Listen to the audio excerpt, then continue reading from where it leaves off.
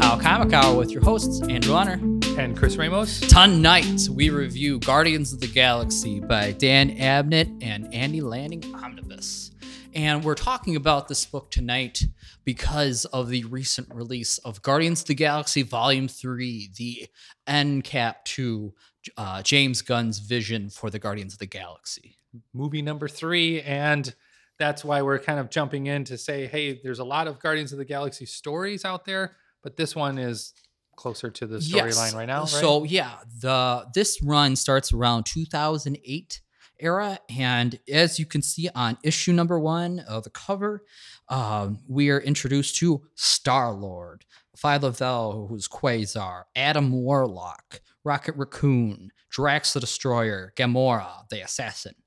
And you might say, oh, I recognize these characters from the screen, or they will be in Guardians of the Galaxy 3 in the trailers. And we've kind of taken our time just growing into these characters or getting introduced to them, because when Guardians of the Galaxy, the first movie, came out, it was a really risky move on their part because nobody knew who those characters were. Yeah, I mean, now it doesn't really seem that risky in the Marvel movie lineup because there's been some sort of off the wall movies in between. But if you look at when Guardians of the Galaxy number 1 came out, there really wasn't anything else goofy, sort of. Sure. I keep saying goofy, but you know what I mean? Just a little bit not so serious. It was like Iron Man 2 and everything else. It was pretty serious movies. Absolutely. And they weren't around during the original Avengers, but it was after the fact. They're oh, let's introduce new characters, new themes.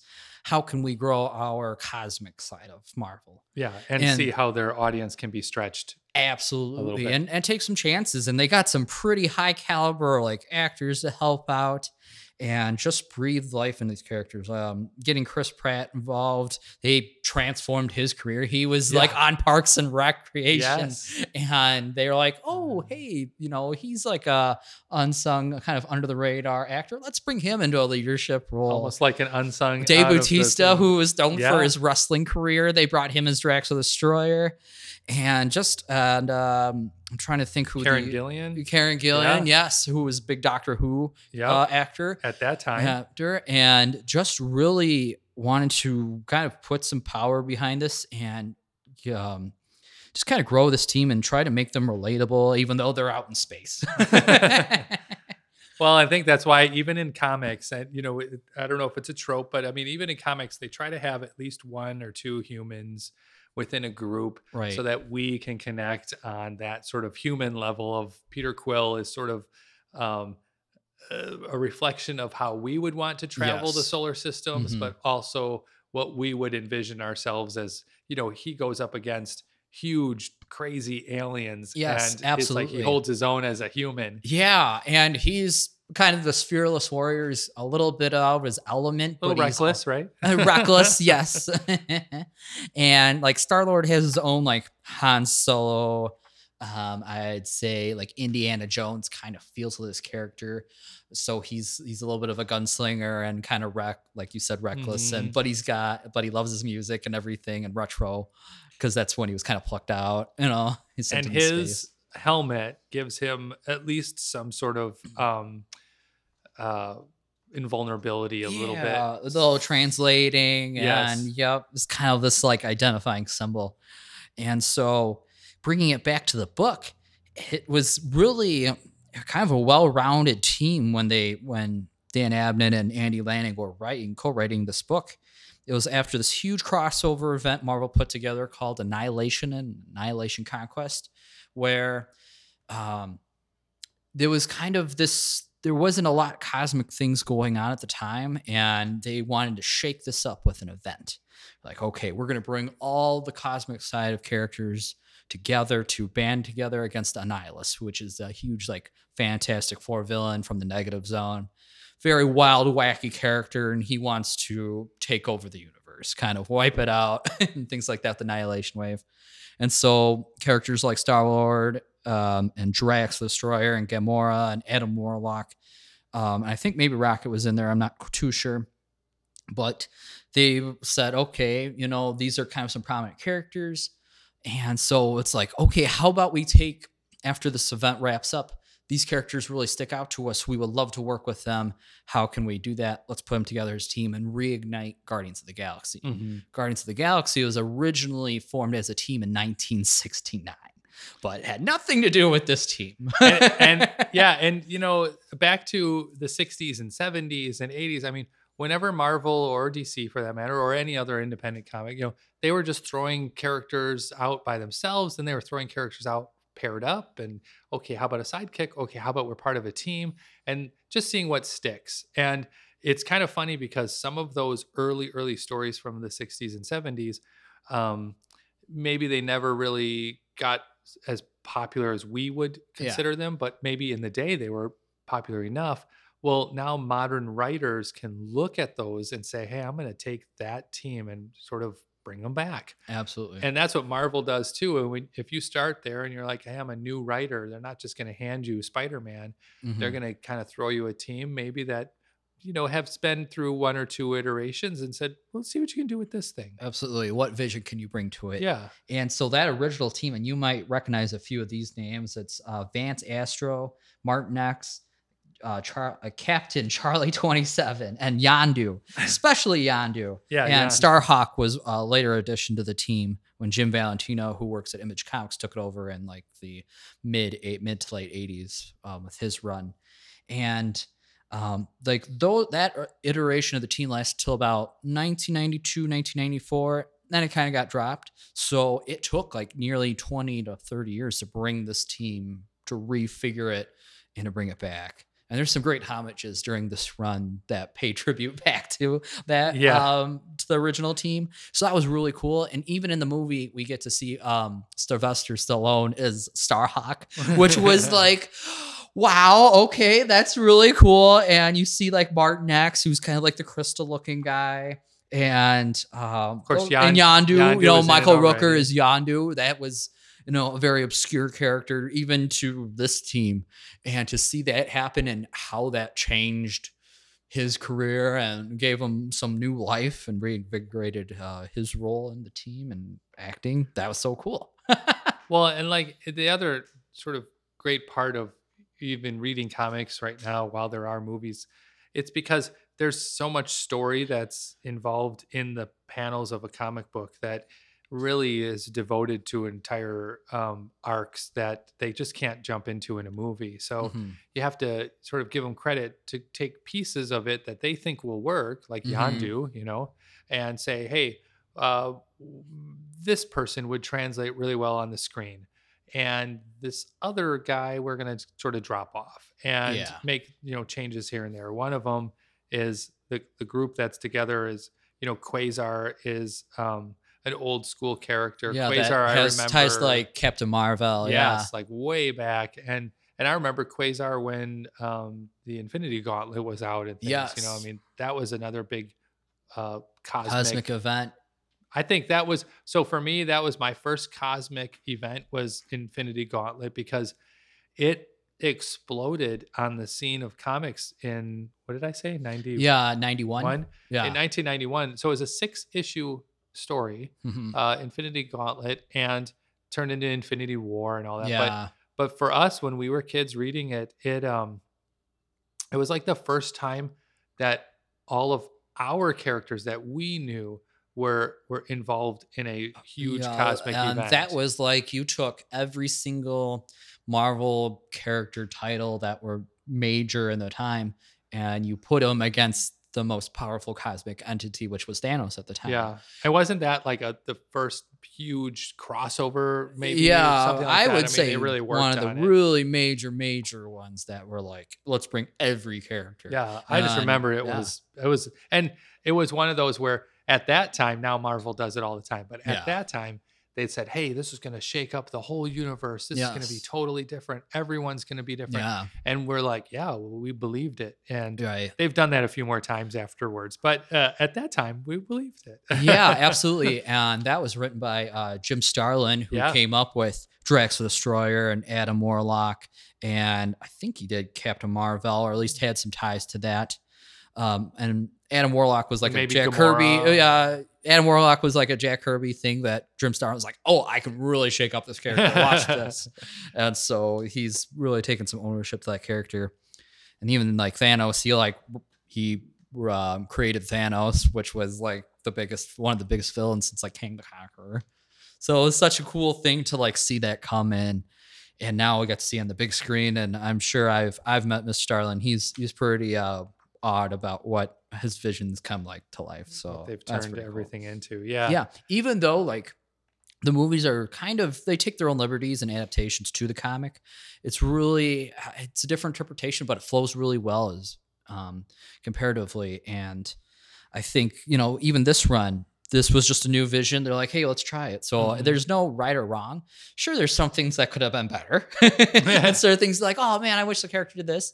But you know what? There's still time. They're still making movies. They'll figure out a way to bring it back. And it's really cool to see what journey these characters go on.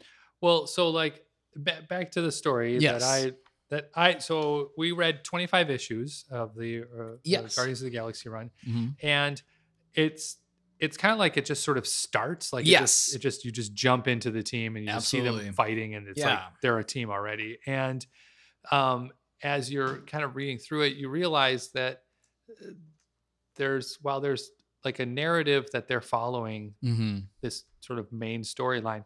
There's tons of side quests and offshoots. And absolutely. Everybody has their own like motivations, why they're there and things like that. They introduce some other, villain base that you're like, well, how the heck are they gonna? And every single time, at least for me, when you read Cosmic, it's like nothing can just be very simple. It has to be like world shattering, city destroying, this is a far spread, belief system, and now they're going to tear it all down kind of thing.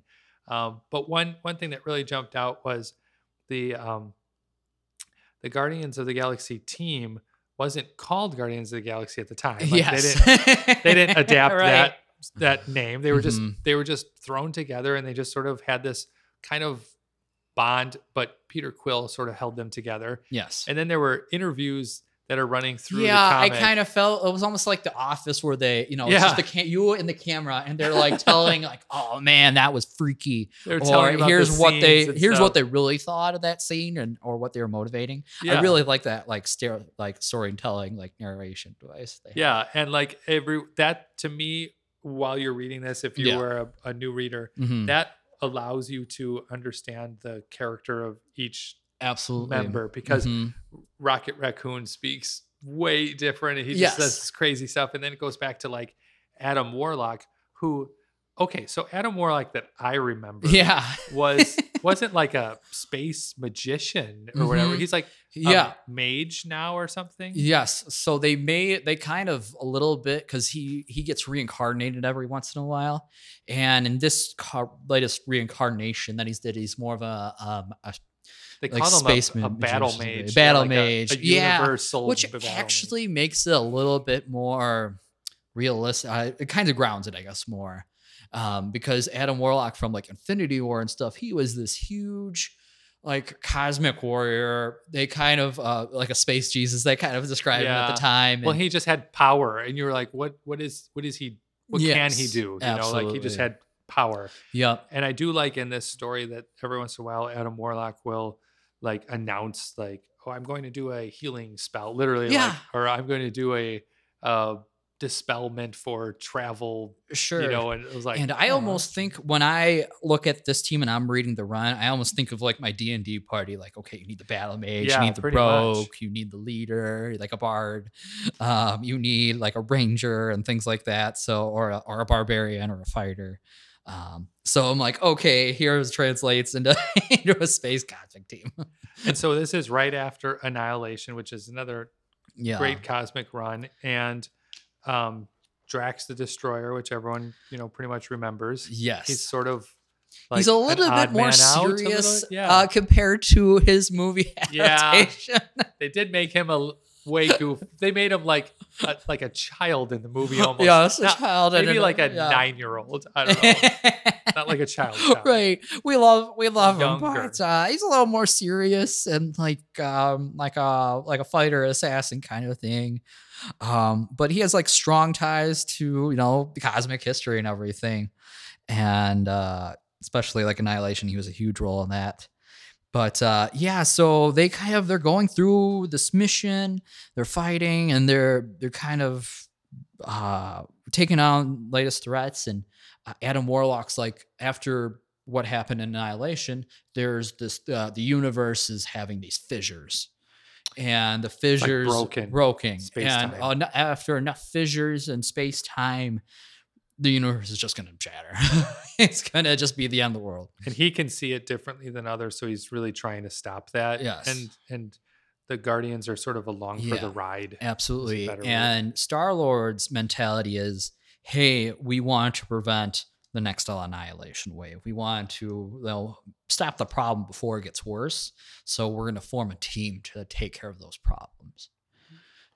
So they kind of go with this mentality, that's what we're going to do. We're going to save the day proactively.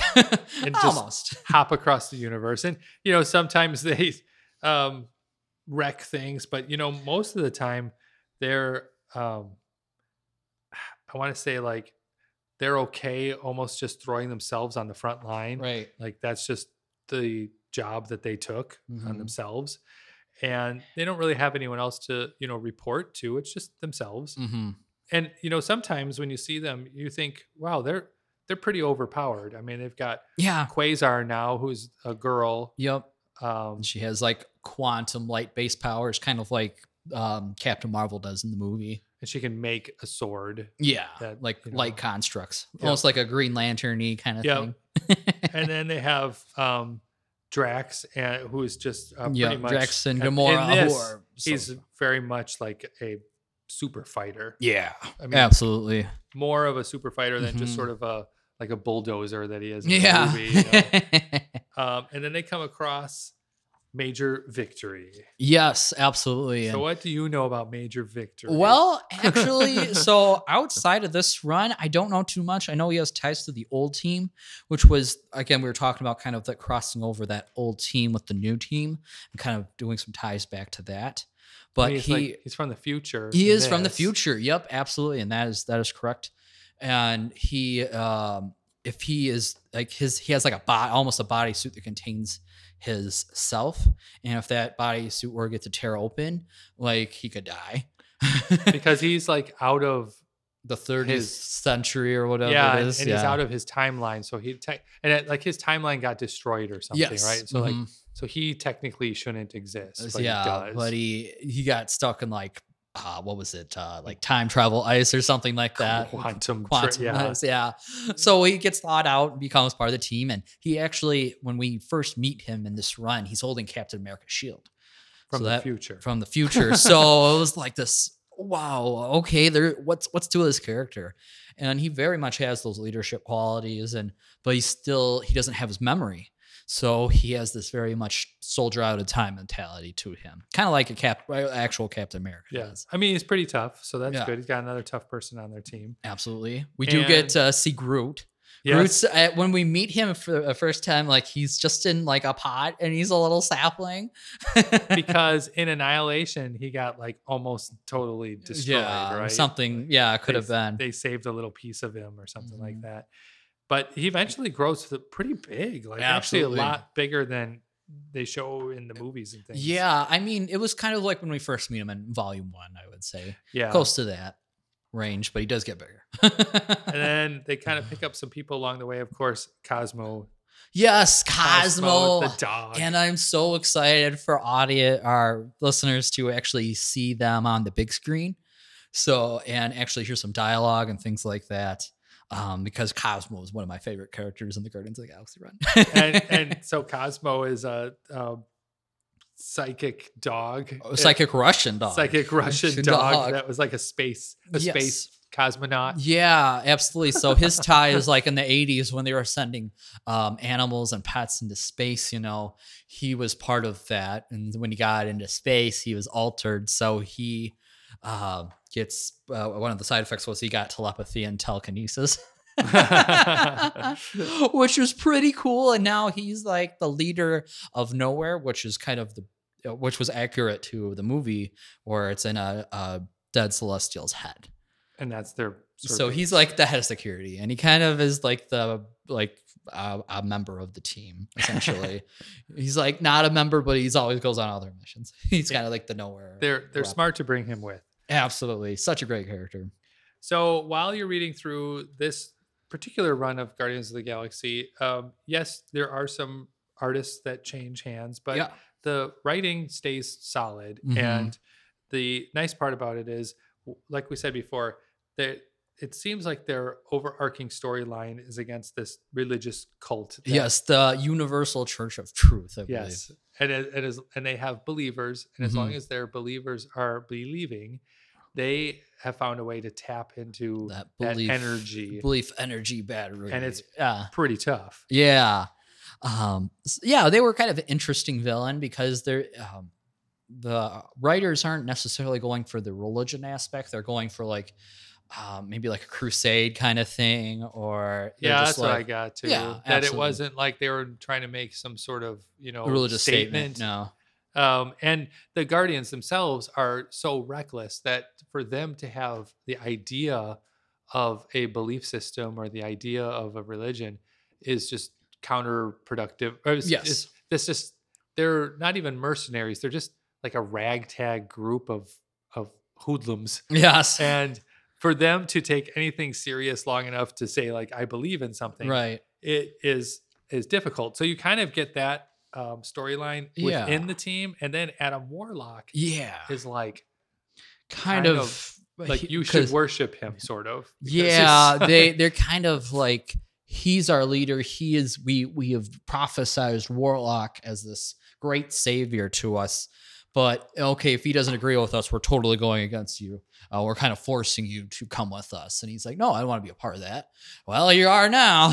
So they keep fighting him because all Warlock wants to do is fix time and space on the fissures that are happening. And they want him to sort of settle down a little bit. Yeah. Like, and he's like, I don't want to do that. Run their cult.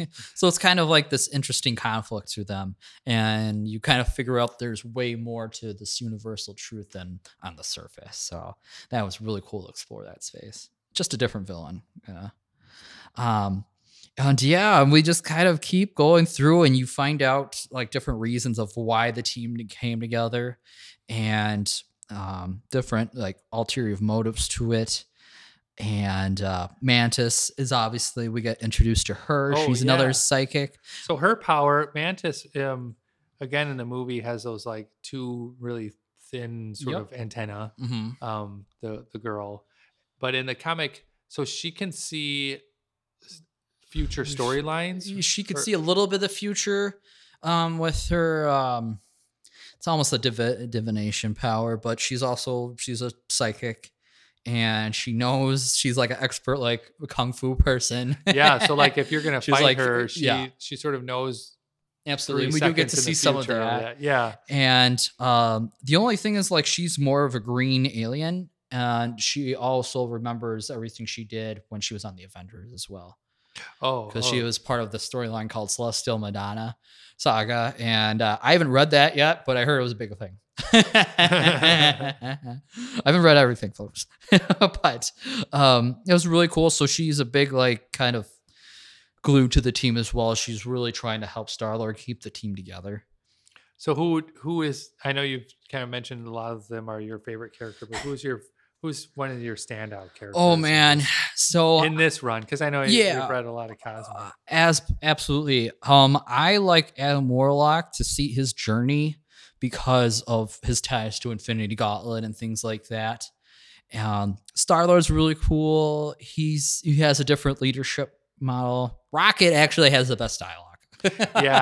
Well, and Rocket is, I think, the most surprising to people because, on the surface, he's a raccoon. Or talking raccoon. Sorry. He's a little raccoon. Yes. But he does have some skills, and actually, he touches on every once in a while, as much as you think these people are together as any good team up would tell you, as much as you think they're together just out of circumstance, they actually really do like each other. Yeah, absolutely. So, there are some moments where they step back. Even Star-Lord steps back, and Peter Quill, and he says, I've got a lot of regrets in my life, and I've done a lot of things that I'm not proud of. Yep. But he kind of brings it around. Like, the thing I'm most proud of is this team. Absolutely. And when they start to break away, like Rocket's like one of the people are like, really, we're breaking away with this after we're already here. Yeah, we're already doing good. We believe what we're doing, but we don't like the circumstances. Let's change that around. Or he'll keep things going while people take a break and come back and things like that. But he still has like a good personality. They really developed that character well, and he's still funny. And I really very like quippy Adam Warlock too. But I remember actually when I was reading this, I was like, oh, he does have a dark side. Like, there was more. Yeah, absolutely. He has Magus, which that was a big like villainous side to during the initial like Infinity run. I think Infinity War is where Magus appeared. Mm-hmm. And it's like it's like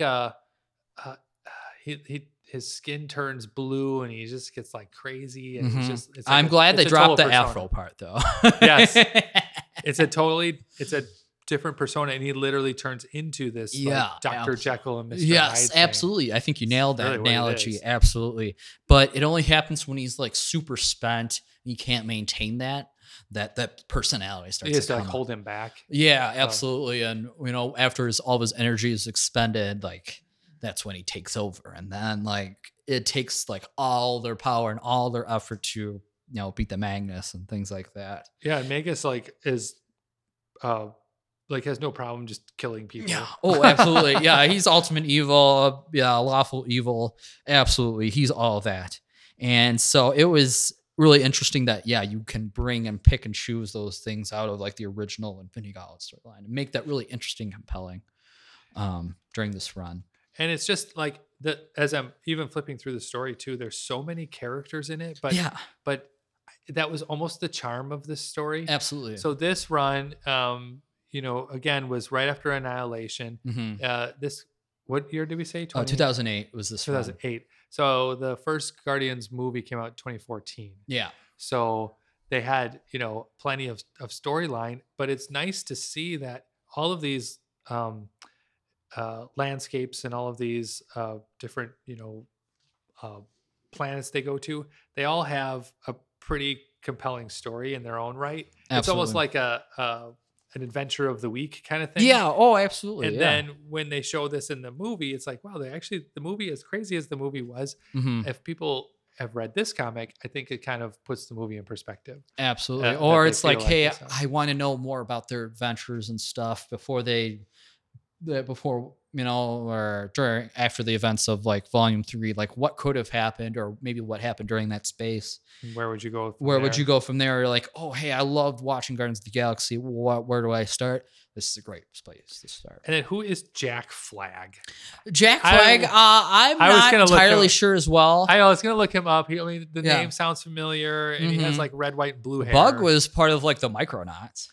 He was very like niche character. I didn't know if Jack Flag was a Starjammer, but I guess not. No, I don't think he was. Although it was cool to like see Starjammers. Yeah, sure. So I guess we could touch upon that. It's a good segue. So during this run, they had to tie in with certain Marvel events that are going at the time.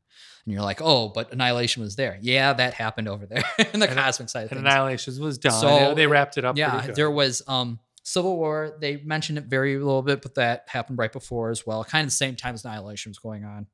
And then they had Secret Invasion, which was the Skrulls, who were like green shape-shifting aliens who were introduced in like Fantastic Four that can take shape of any human, power set, things like that, and replicate it. They got way more advanced.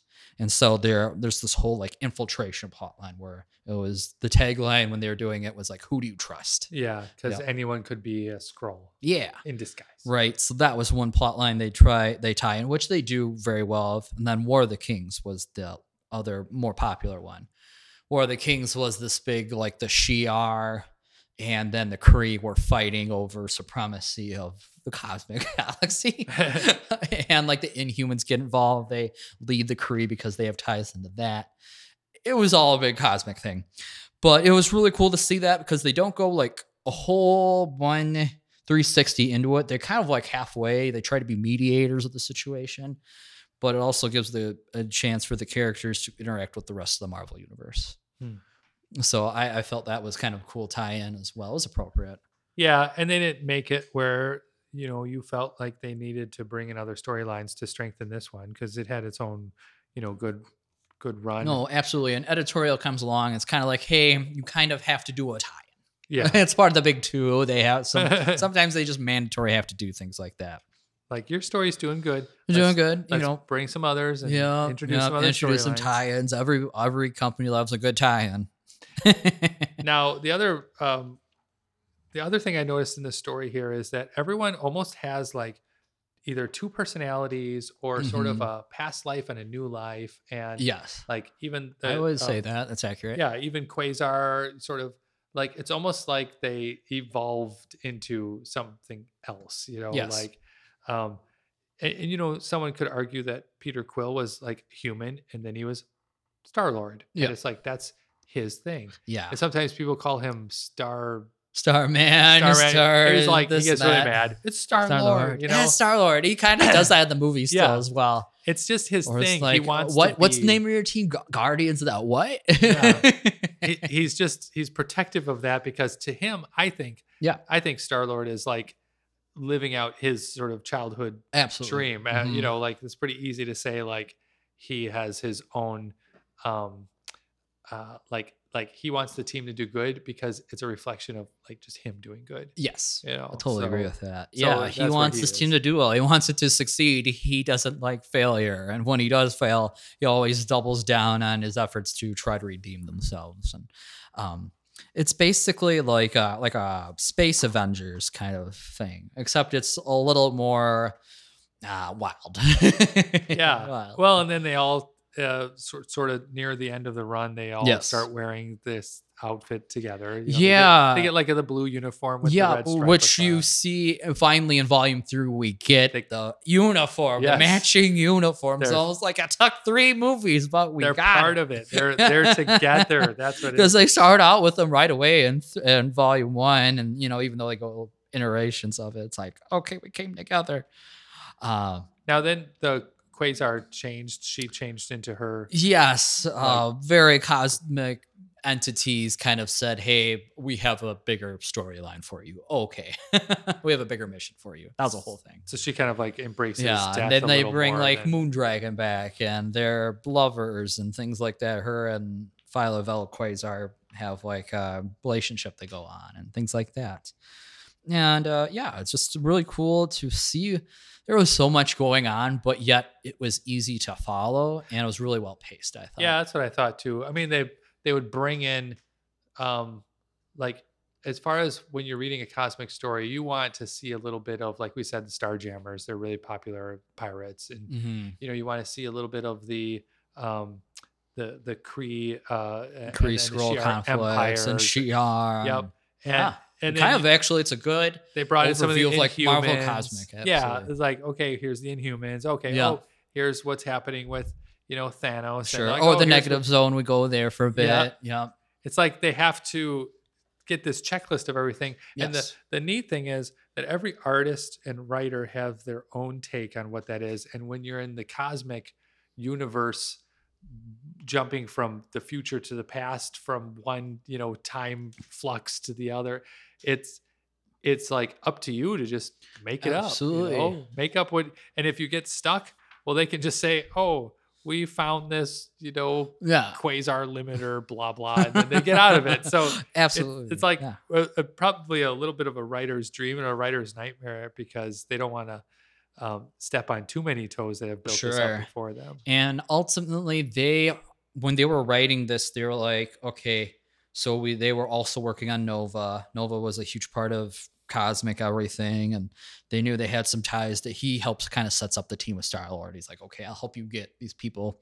And then they're also like the visionaries for the War of the King saga. And so they know like where these characters are going and things like that. So they had a roadmap, but this was like the team where they kind of get to get that roadmap of the galaxy and things like that. They get to go on the adventures and tell like their story. See, now I feel like this story is a little neat introduction to the cosmic world writing. Mm-hmm. Probably easier than jumping right into Annihilation. Yeah, maybe. you were talking about that. Yeah, it's like some of those you have to find sort of the right niche that makes sense to you. Some people want to read Fantastic Four and get their sort of cosmic introduction that way. Sure. Some people might go all the way back to Infinity Gauntlet and read that, you know, and kind of start from that aspect. But I think the Marvel movies, what they've really helped new readers with is to use the movies as the like primer. Yes. Because honestly, if you watch the movie first and then you read this after it, and I usually don't say that. We usually say, hey, read the comic, and the movie is kind of neat to see, but you know, read the comic. But honestly, if you watch the Guardians of the Galaxy movie and then read this, it kind of makes a little more sense. Yeah, absolutely. Because this was your first time reading this, right? Yeah, I haven't read this run, and I've read like I'm familiar with the Guardians of the Galaxy as a comic form outside of the movie. A few of the characters that we read. And they've always been like writing tools, so they'll pop in and like, oh, we're the Guardians, and then they'll like leave again. Sure. In different storylines. But usually I think that they were characters they brought in on a huge crossover events. Yes. Where this one was nice just to see them doing their thing by themselves. Sure. And for me, I actually picked up issue 1 when this came out in 2008. And I actually have a pretty decent collection of singles in that. I would love to finish the run. I probably have about 20 singles of this. Out of the 25. Of the 25. So I'm pretty happy about that. Although for me, rereading this, because I haven't read this material and it's been probably about 10 years or so, 10, 12 years, because that's when I started getting more into comics. This was super rewarding because the issues I didn't own, I got to read. Especially that's the best thing about omnibuses. Yeah. You know, they have the whole run right there. And then there's like little side events that continue off after this run and things like that kind of you still use the same team or principles of it. And so it was like, oh, okay, this is so cool and rewarding, because I always wondered, I missed like issue 9 or issue 10. I went, well, what happened when we meet this villain? And then we jumped over here. Oh no, I missed that part. And actually for this story, if you do skip an issue or two, so much has happened. Absolutely. It's like there's a lot to sort of reflect or catch back on. Yeah, and it's not too bad if you missed 1 or 2 when it was coming out, but man, it just makes the story so much more cohesive, and you kind of know where the character's been, what they've went through, and why they're thinking in this new mentality than they started.